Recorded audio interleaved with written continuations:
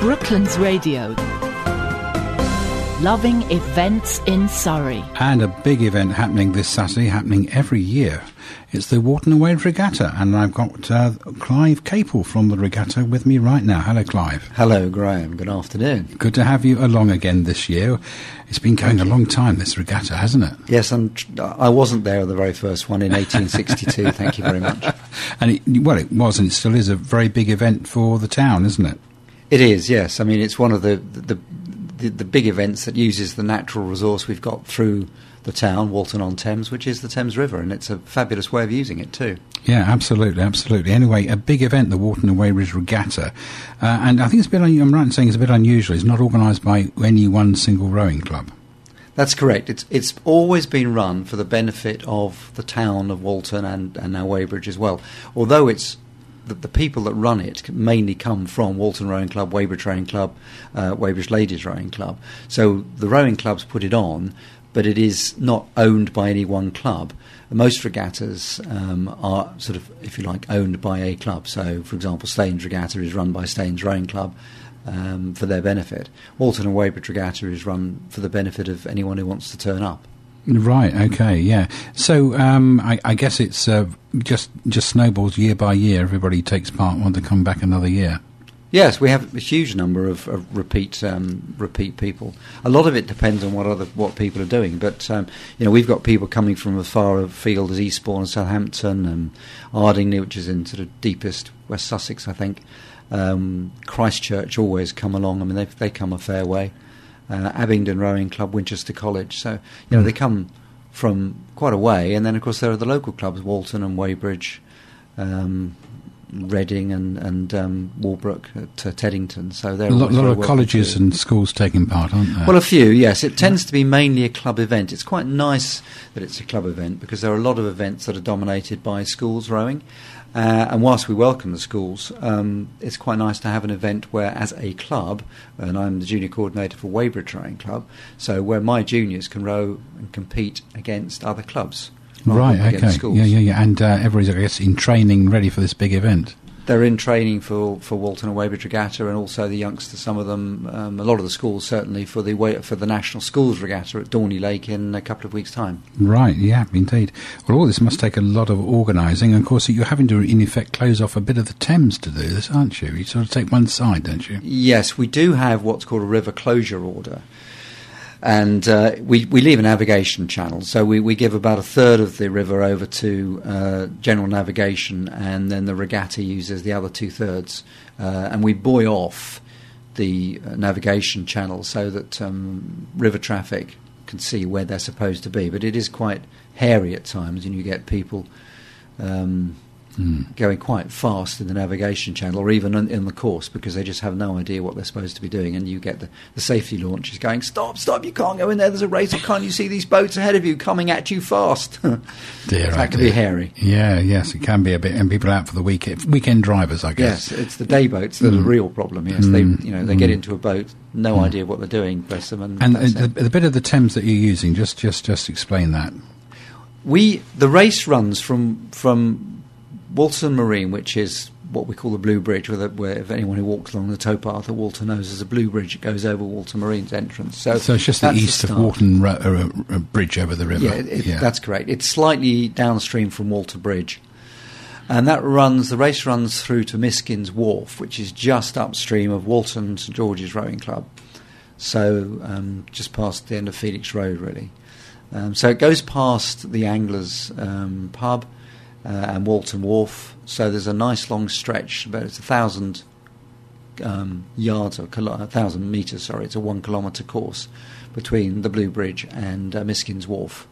And it's nearly straight, that bit of the Thames, isn't it? Not quite. Well, yeah, we don't want to make it too easy, Graham. If it was straight, like the rowing lakes, there'd be no fun in it. No. There are a couple of kinks, just enough to keep young rowers on their toes, because you have to keep an eye on these things. The slight kink does tend to catch them out. And of course there are all sorts of sizes of there's the singles, isn't there, and doubles and so on. Different sizes of boats. I mean, they all have their different excitements, because the eights and the octos, particularly if you get the young lads rowing them, they really, really, really try and give it the nuts off and get them going as fast as they can. And when you get an 8 being rowed really, really well, particularly with adult men in it, that boat really, really shifts. Yeah. They really, really shift that boat. And then you at the other end of the spectrum, you get the singles, which again can move very fast. In the hands of a good oars person, a single racing scull can move very fast indeed.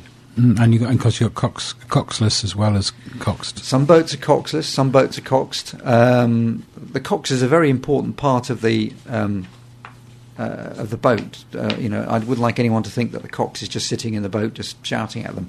They really do have a very important thing to push on with the boats. Give them encouragement, give them direction. Not only steer it. I mean, they are steering it, but there's a lot more to it than just steering the boat. Yeah, as we can recall from this year's boat race. Indeed. I mean, actually last year was particularly interesting when the Oxford Cox took a completely different line twice. The first time she got really castigated by the commentary crew, and then the second time when they were going, I don't believe it, they've done it again. And somebody, and I'm sure it was Claire Balding or somebody, said, hang on, she's going for slack water. Because if you remember the water, it was so bouncy. That's what it was, there. Wasn't it? Yes. And Cambridge actually shipped so much water they were virtually sinking, but to their credit didn't give up. And the Oxford Cox took it upon herself to take herself out of the racing line, do everything she shouldn't have done, found slack water. She didn't load the boat with water and consequently won the race. Clever. Yeah, intelligent. absolutely. That's what a Cox can How does do. the weather affect tomorrow, do you think? Well, the racing will go ahead. Those of us who were on the bank doing stuff will, I suspect, have our waterproofs on because I'm afraid, although normally we have a very nice sunny day, the weather has decided this year that it's going to be awkward. So we're making contingencies for lots of coverage, shelter. We think it's going to be sort of a bit sunny showers with sunny and with showers tomorrow. So we're making contingencies for both. Some big marquees.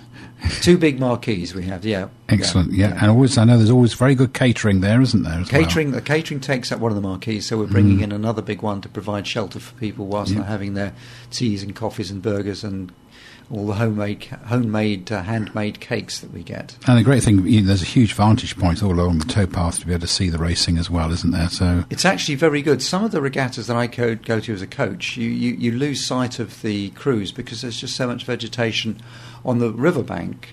The riverbank along that stretch, the Walton Mile it's called, is very clear, and so pretty much everywhere from just a few metres downstream of the start all the way to the finish, you can see what's going on. Right, well, we look forward as well to be down there covering the event tomorrow. Indeed, yeah. So it's, how many races in all? We've got 214 individual races. So, for example, of one of the races that you're sponsoring, the Junior 15 Cox 4s, we've got 6 people competing for that in 5 races. So, just one event may have several races within the tree to get finally a winner. Yep.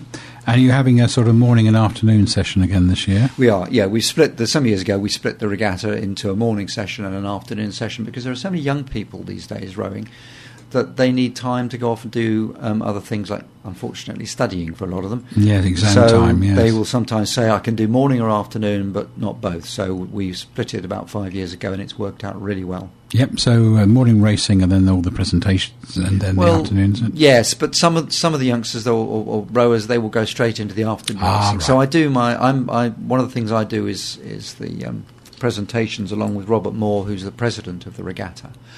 And so we do a session sort of during what we nominally call the lunch break, but there's never really time for lunch. You eat on the go if you get the chance. And then most of the presentation is done after the event. So that's always good fun, and Robert does a beautiful job on that. So how many clubs taking part?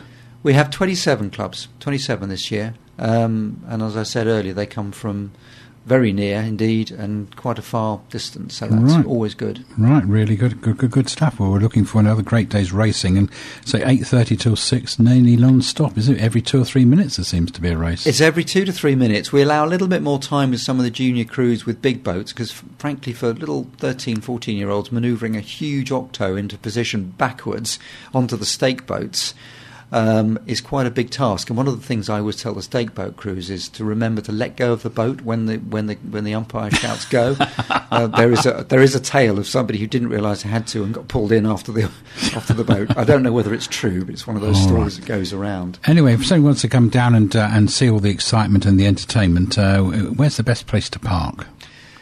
Dudley Road Recreation Ground. If you go along, go up to Terrace Road and look for Dudley Road, which is on the corner by, I think there's an auto spares shop there. If you go in there and then turn right, you go into the Dudley Road Recreation Ground. My colleagues are there offering programmes for sale at £2, and that enables you to park, and you get a very good vantage point from that particular. Yeah, because it's just raised up a bit, isn't it? As well, it's raised. Yeah, it's raised off the ground. Yeah, so you get to see it all. Yeah. All right. Well, we look forward to an exciting regatta tomorrow. A lot of people taking part, a lot of racing going on, and a lot of hard work. It takes over 80 volunteers to get that. Really, 80 people giving their time to make sure that the regatta runs. And a lot of very efficient organisation going on throughout the day as well. It's a very nicely run regatta. The secretary is extremely good, and we normally run an extremely good regatta. All right, well, we look forward to that, and fingers crossed that there aren't too many showers tomorrow. Absolutely, Graham. Thank you very much for coming in, Clive. My pleasure. Thank you for having me. That's Clive Capel there from the Walton and Weybridge Regatta. Brooklands Radio. Loving events in Surrey. If you've enjoyed this podcast, why not keep up to date with the sound of Surrey by listening live at brooklandsradio.co.uk or through our free mobile app.